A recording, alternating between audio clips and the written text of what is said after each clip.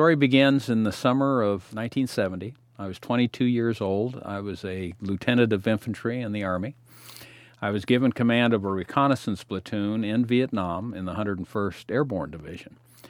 And despite the terrible combat conditions and the daunting challenges of the jungle, we brought everybody back home except for one, and that was Russell Barkey of Surrey, Wisconsin. And it has created a hole in my heart ever since that will not heal. I wrote a letter home, 16 days later, wrote a letter home. I never received a reply to that letter, but time passes. Little did I know that we'd have this amazing turn of events 44 years later.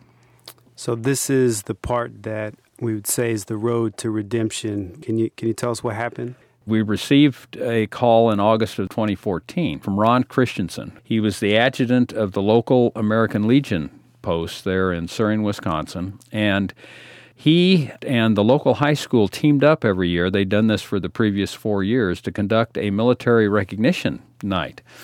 But they had yet to recognize the one fatality that community suffered during the war, and that was Russell Barkey Jr. He asked me to come to Surrey, Wisconsin, the following January to be the speaker at this function.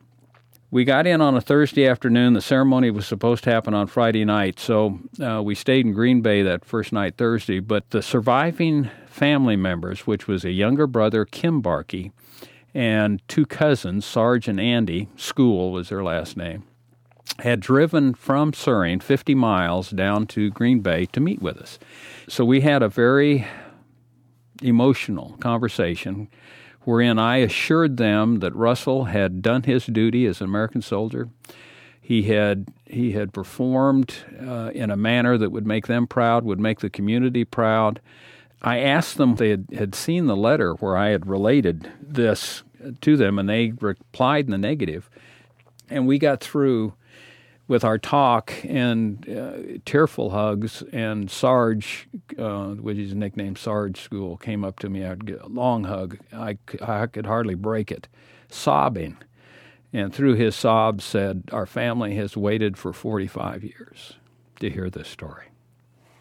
And I know from the story that you've said that the welcome of the entire community was just unbelievable. Can you talk about that? So Ron introduced me. The community gave me a very warm standing ovation, and I hadn't done anything. I just walked into the gym, basically, and walked into their community, and they gave me this warm standing ovation.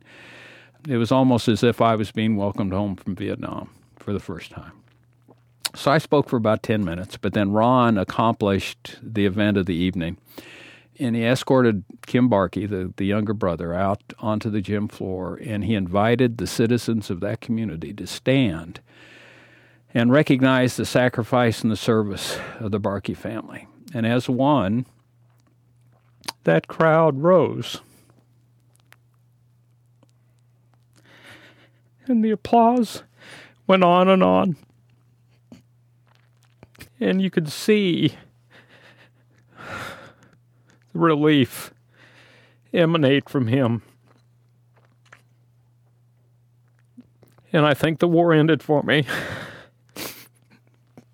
It was marvelous. I wouldn't have been sad for the world.